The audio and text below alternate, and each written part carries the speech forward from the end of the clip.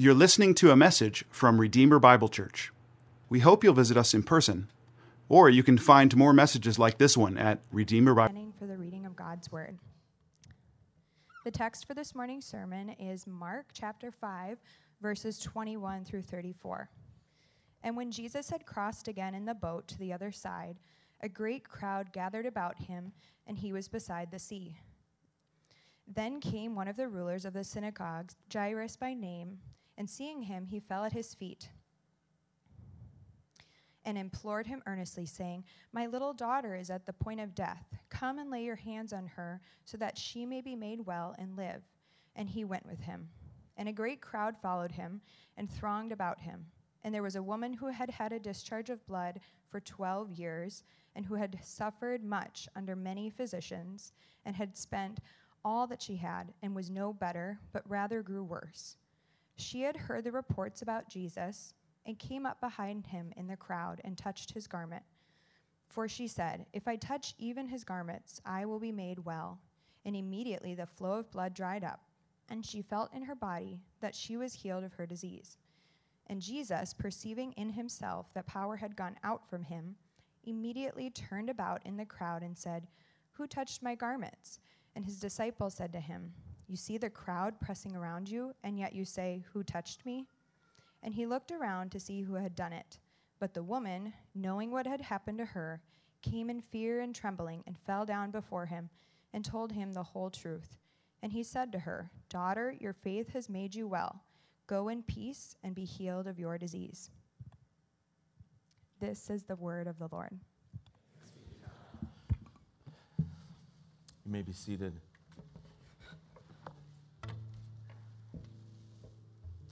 Let's pray together.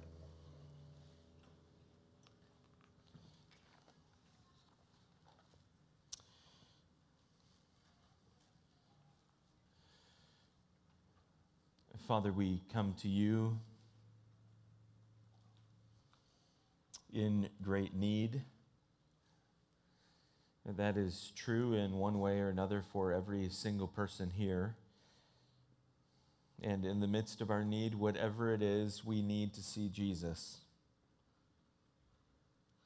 So, Holy Spirit, would you work through the preaching of the word to give us eyes to see the Lord Jesus Christ?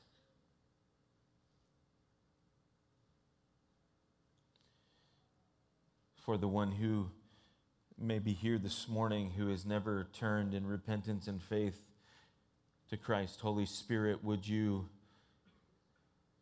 work effectually, making the Lord Jesus so irresistibly beautiful that this one comes?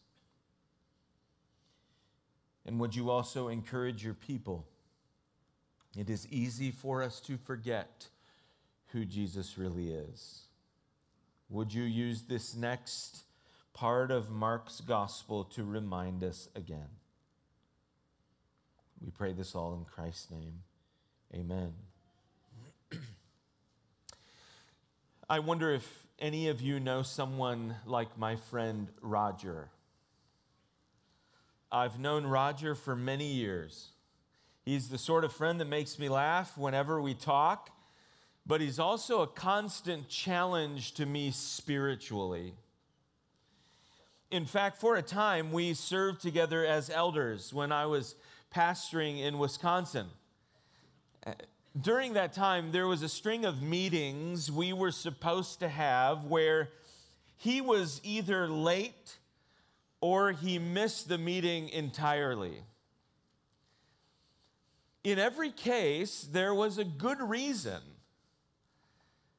But the reasons always had to do with helping someone in need. There was the family stranded on the side of the road that he stopped to help. There was the homeless man he met during a particularly hot stretch of the summer that he took to an area motel and got him checked into an air-conditioned room. There was the elderly lady he found wandering down the middle of the street, and he safely returned her home. while compassion can take on all sorts of forms, Roger is perhaps the most compassionate person I've ever known. I remember one elders meeting that was taking place at the normal time, and he was late. And we joked that he probably saw someone in need and stopped to literally give them the shirt off his back. When he arrived, we found out that we were almost right, not because he arrived shirtless, but because during the dead of winter, Roger saw a homeless man without a coat. And so he stopped to give the man his coat. Of course, he also took time to share the gospel with him. Again, Roger is probably the most compassionate person I've ever met. But what I want you to know this morning is that I saw how Roger's compassion impacted both Christians and non-Christians. His example was a constant challenge to his believing brothers and sisters to see others as Christ sees them, through eyes of compassion and care. But friends, Roger's compassion also made him someone that unbelievers were drawn to. It was like they finally found someone who would listen to them. And he seemed to genuinely love them. I think if you asked them why they were drawn to Roger, they would have said something like this: he seems to see me differently than everyone else does. What I have described to you about my friend Roger is what we could simply call Christ-likeness. By God's grace and the work of the Holy Spirit, Roger saw people like Christ sees them. In our text this morning, every Christian should be challenged to see people with the eyes of Christ, to see them with compassion and care. And if you're with us today and you're not a Christian, I want you to be drawn to Christ, knowing that he sees you differently than anybody else sees you. And in his compassion and care, he can meet your deepest need. You see, the Lord Jesus cares for real people with real needs. Yes, Mark is continuing to highlight the power and authority of Jesus, the Messiah, the one who is very God and very man. But in each of these snapshots from his life, different facets of his glory are displayed. And this morning, we get a glimpse of his compassion for those in need. Christ cares for the hurting. Christ cares for the hurting. Interestingly, in our text, Mark weaves together two stories of two women. One is a 12-year-old girl, and the other a woman who's been suffering horribly for 12 years. In each of these interactions, the compassion and care of Christ is wonderfully displayed. And I want you to see this in three different ways. First, Jesus listens to the desperate. Jesus listens to the desperate. We see this in verses 21 through 24. Look at the text again with me. And when Jesus had crossed again in the boat to the other side, a great crowd gathered about him, and he was beside the sea. Then came one of the rulers of the synagogue, Jairus by name, and seeing him, he fell at his feet and implored him earnestly, saying, "My little daughter is at the point of death. Come and lay your hands on her so that she may be made well and live." and he went with him. As we've been working our way through Mark's gospel, we have seen Jesus' growing popularity. He's attracting a lot of attention. Word has clearly been spreading about the things he's been saying and doing. It's no surprise, therefore, that a great crowd is gathered about him once again. And who knows why each person is there? Is it mere curiosity? Is it fear of missing out? Is it the result of genuine faith and a heartfelt desire to become a follower of Jesus the Messiah? We just don't know why every person is present, but Mark does tell us why a few have joined this gathered crowd. Mark first tells us about a man named Jairus and describes him as a ruler of the synagogue. This means that Jairus was not a rabbi, but he was probably a wealthy member of the community who held some significant support role within the synagogue.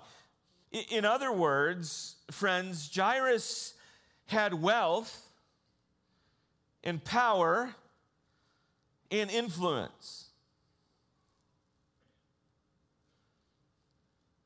But what do we find out here? None of that mattered at all in this particular moment of crisis, did it? Why? Because wealth, power, and influence can't make your sick child well. This man was absolutely desperate. His only hope was Jesus.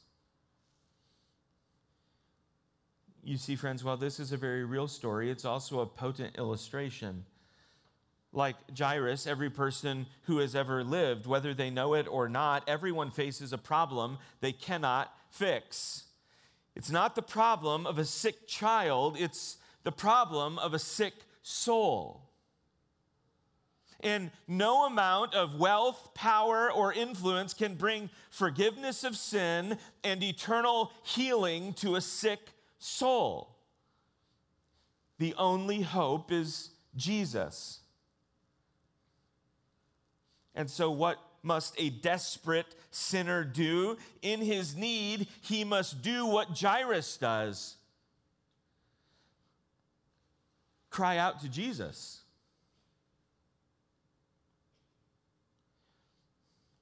And friends, what do we see in our text? Jesus listens to the desperate. He hears the one who has no other hope and calls out to Jesus in faith. We know Jairus had faith because of what we read in verse 23. Look at what he said to Jesus. My little daughter is at the point of death. Come and lay your hands on her so that she may be made well and live. In this moment, Jairus seems to have a very clear understanding of who Jesus is and what he can do. Jesus is the only one who can meet his most pressing need. And we know Jesus listened to his cry because of what we find in verse 24. And he went with him. Jesus didn't have to do this. He had 1,000 other things he could have done. But he has compassion on the hurting. He hears their cry and responds in grace. When I was meditating on verses 23 and 24 this week, I thought back to our series through Exodus. Do you remember what we encountered at the very beginning of the book when God's people cried out to him in the midst of their long enslavement in Egypt? In Exodus chapter 2, this is what we read together and studied. During those many days, the king of Egypt died, and the people of Israel groaned because of their slavery and cried out for help. Their cry for rescue from slavery came up to God, and God heard their groaning. And God remembered his covenant with Abraham, with Isaac, and with Jacob. And God saw the people of Israel, and God knew.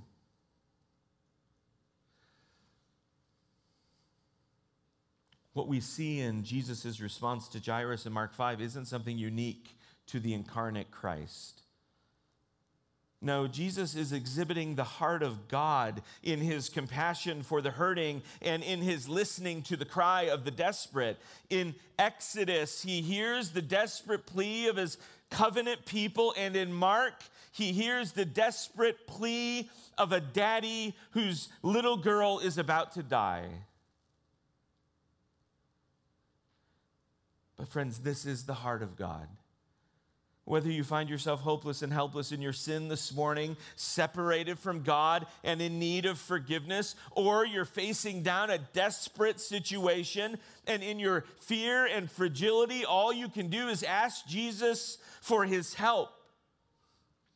Friend, in faith, cry out to the Lord, and he will hear you. Jesus listens to the desperate. Mark presses pause on the story of Jairus and his daughter and now focuses on another woman. And in this interaction, again, we see the compassion and care of Christ displayed.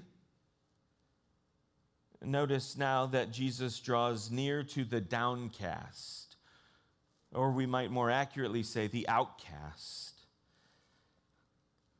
Look at this second part of verse 24. And a great crowd followed him and thronged about him. And there was a woman who had had a discharge of blood for 12 years and who had suffered much under many physicians and had spent all that she had and was no better, but rather grew worse. Friends, this is a truly heartbreaking situation. Far beyond what this woman would have experienced monthly, she was suffering from an unceasing hemorrhage.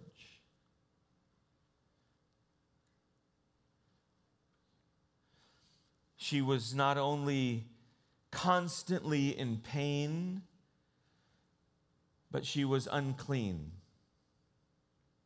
And there was nothing she could do about it. She was a total outcast. She couldn't visit the temple. She couldn't be near other people for fear that they would touch her or her clothing and become unclean as well. Her illness had her living like someone with leprosy. She was unloved and unwanted, lonely and isolated.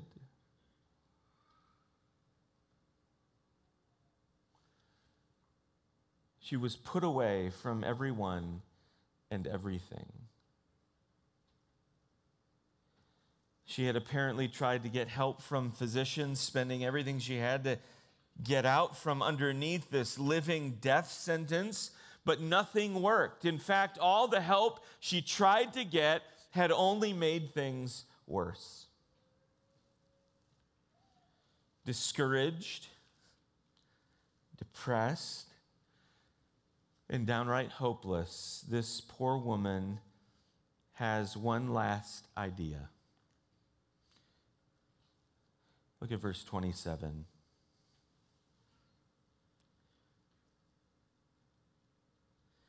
She had heard the reports about Jesus. I love that. In fact, do you remember where we ended our study 2 weeks ago?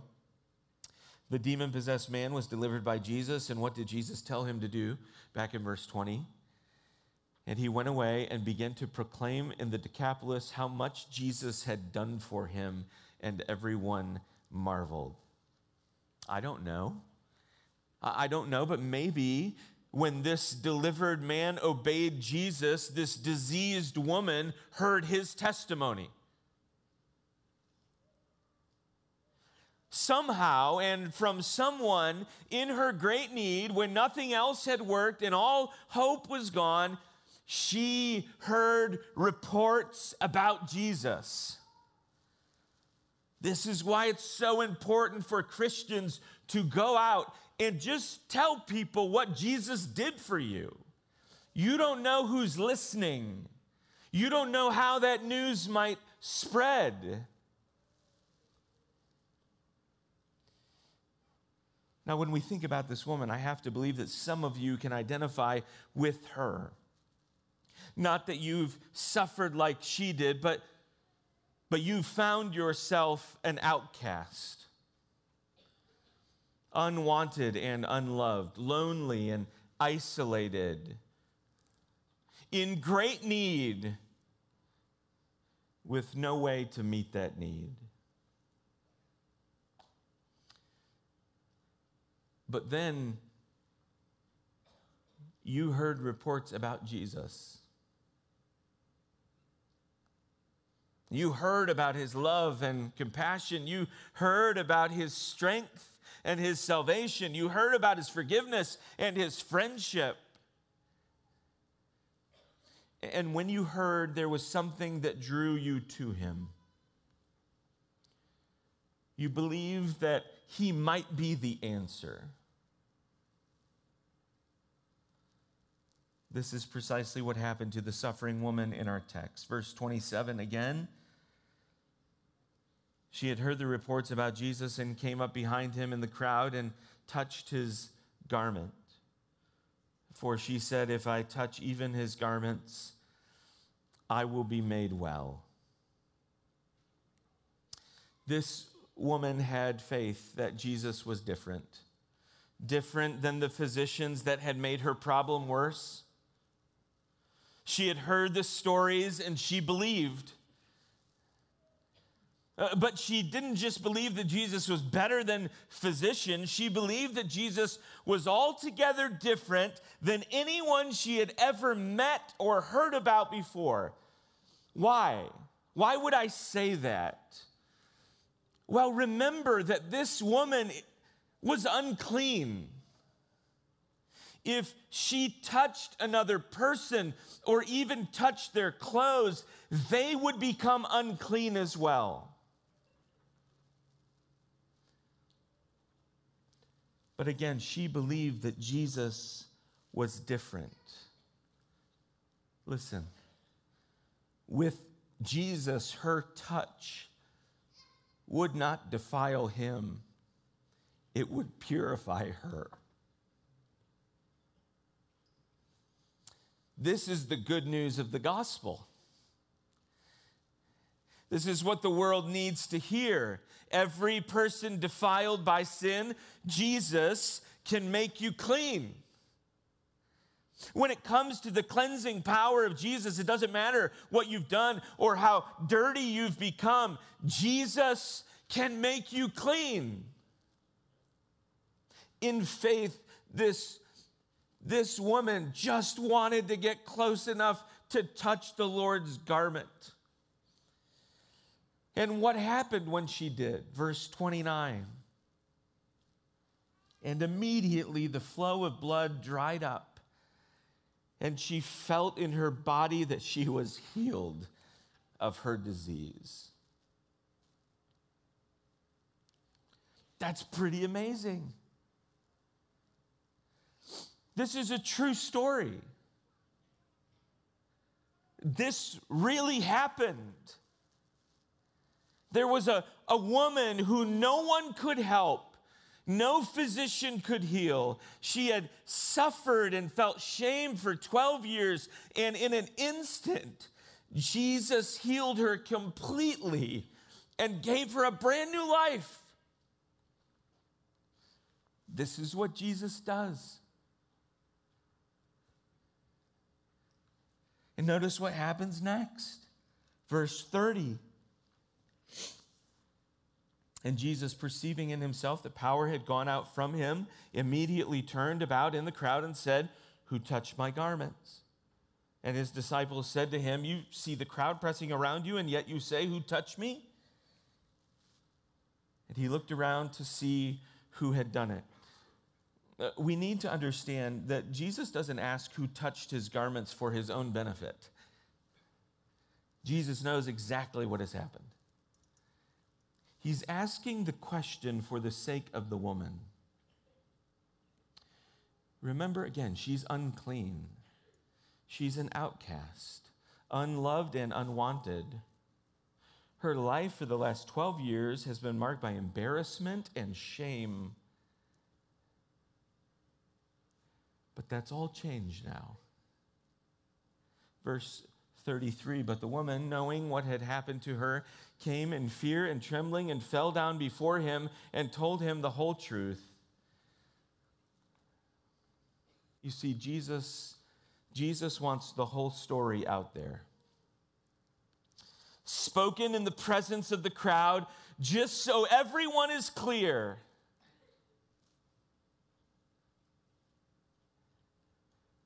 Now notice his incredibly compassionate response. Verse 34, and he said to her, "Daughter, your faith has made you well. Go in peace and be healed of your disease." I love the way one Bible commentator explains Jesus' response to this woman as he calls her daughter. This man writes, Jesus knows that she needs more than healing. She needs a family.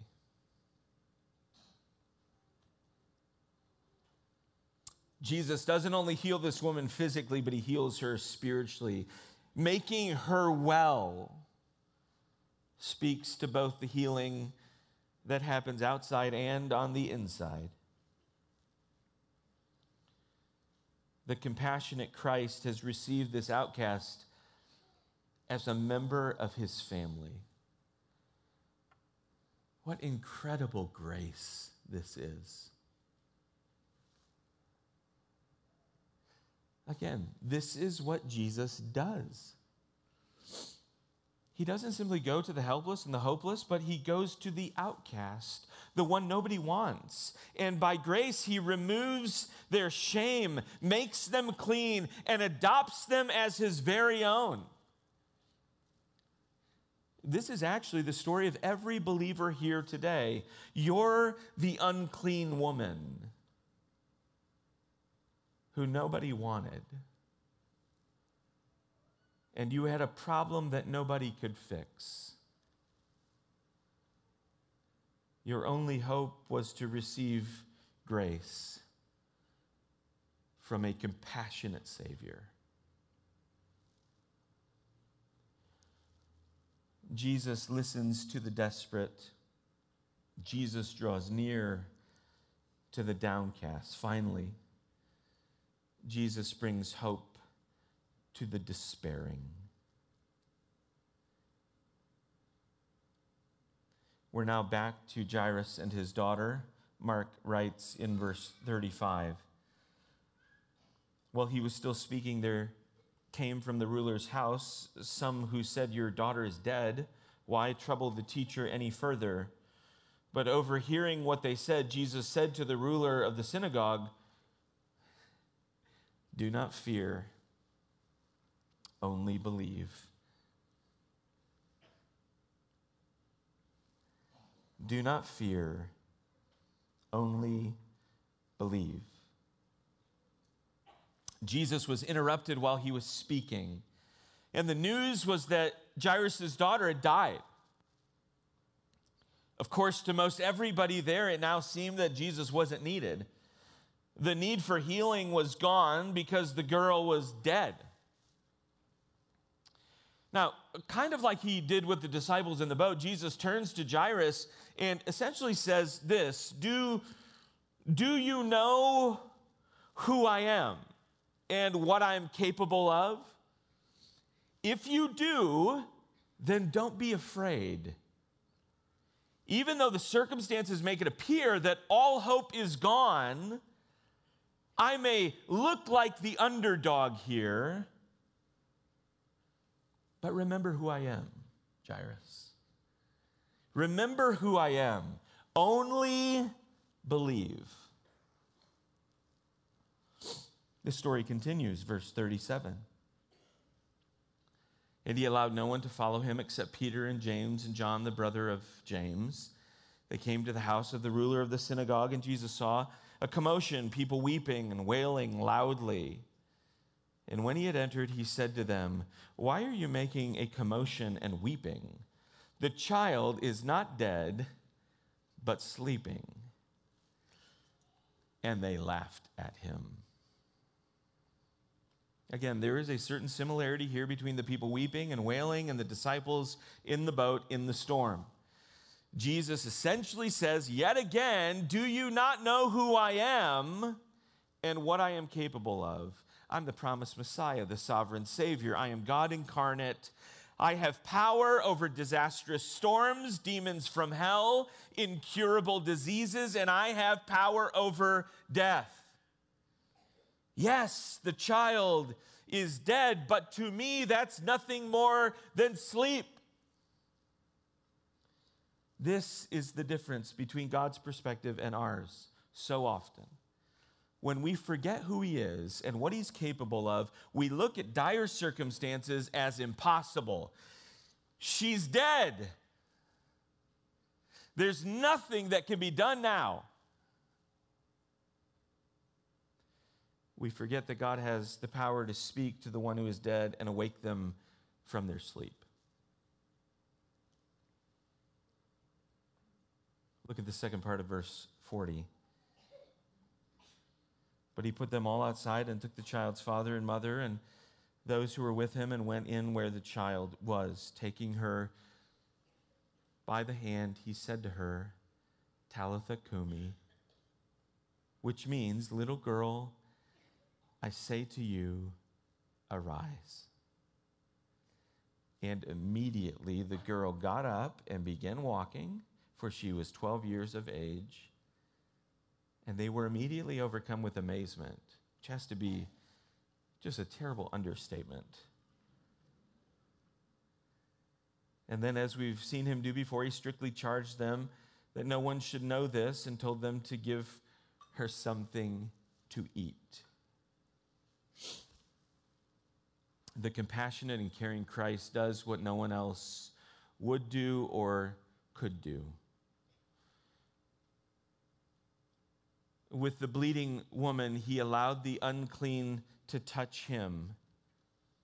Here, he touches the unclean, the dead body of this little girl. Again, this is a staggering picture of grace. Jesus did what no one else would do, but then he did what no one else could do. He commands the little girl to get up, and she does. This is the power of the sovereign Christ. When he speaks, the storm calms. When he speaks, the dead girl gets up.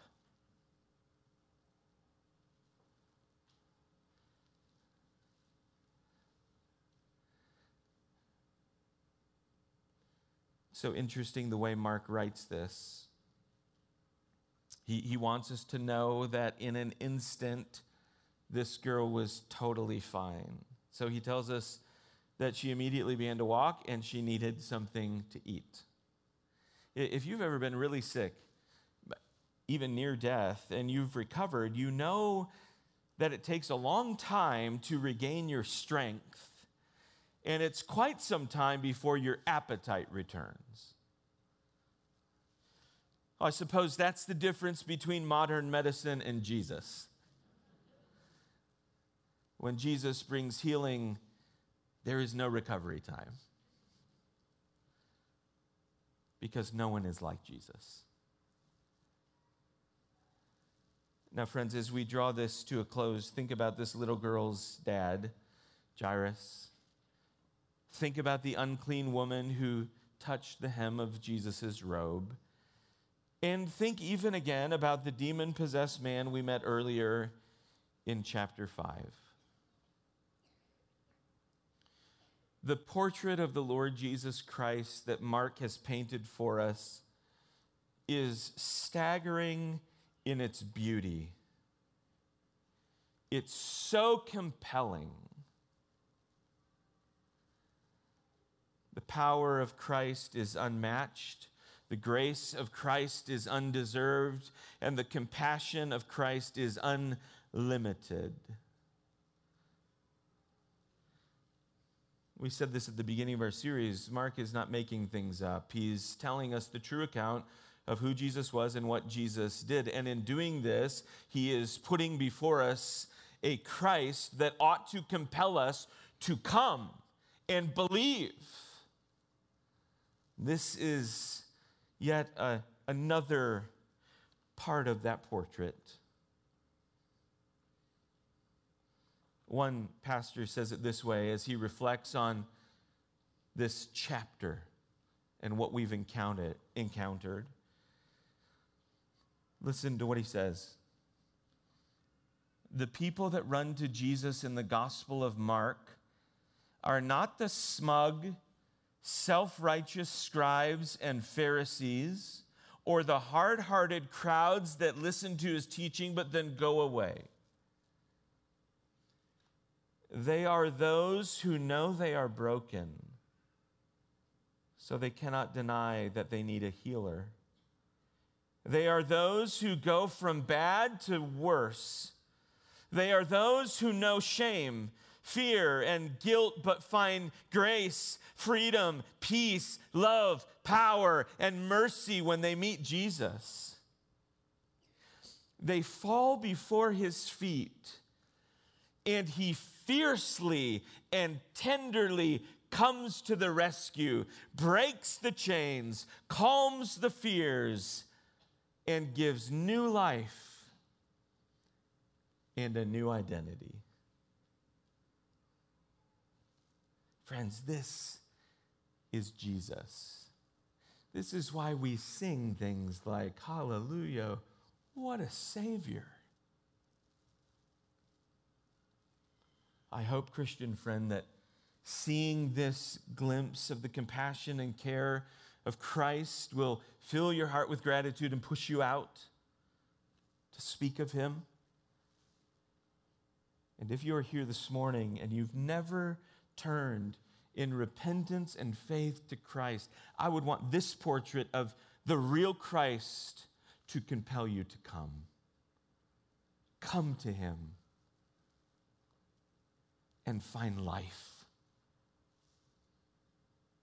in his gracious name. Let's pray together.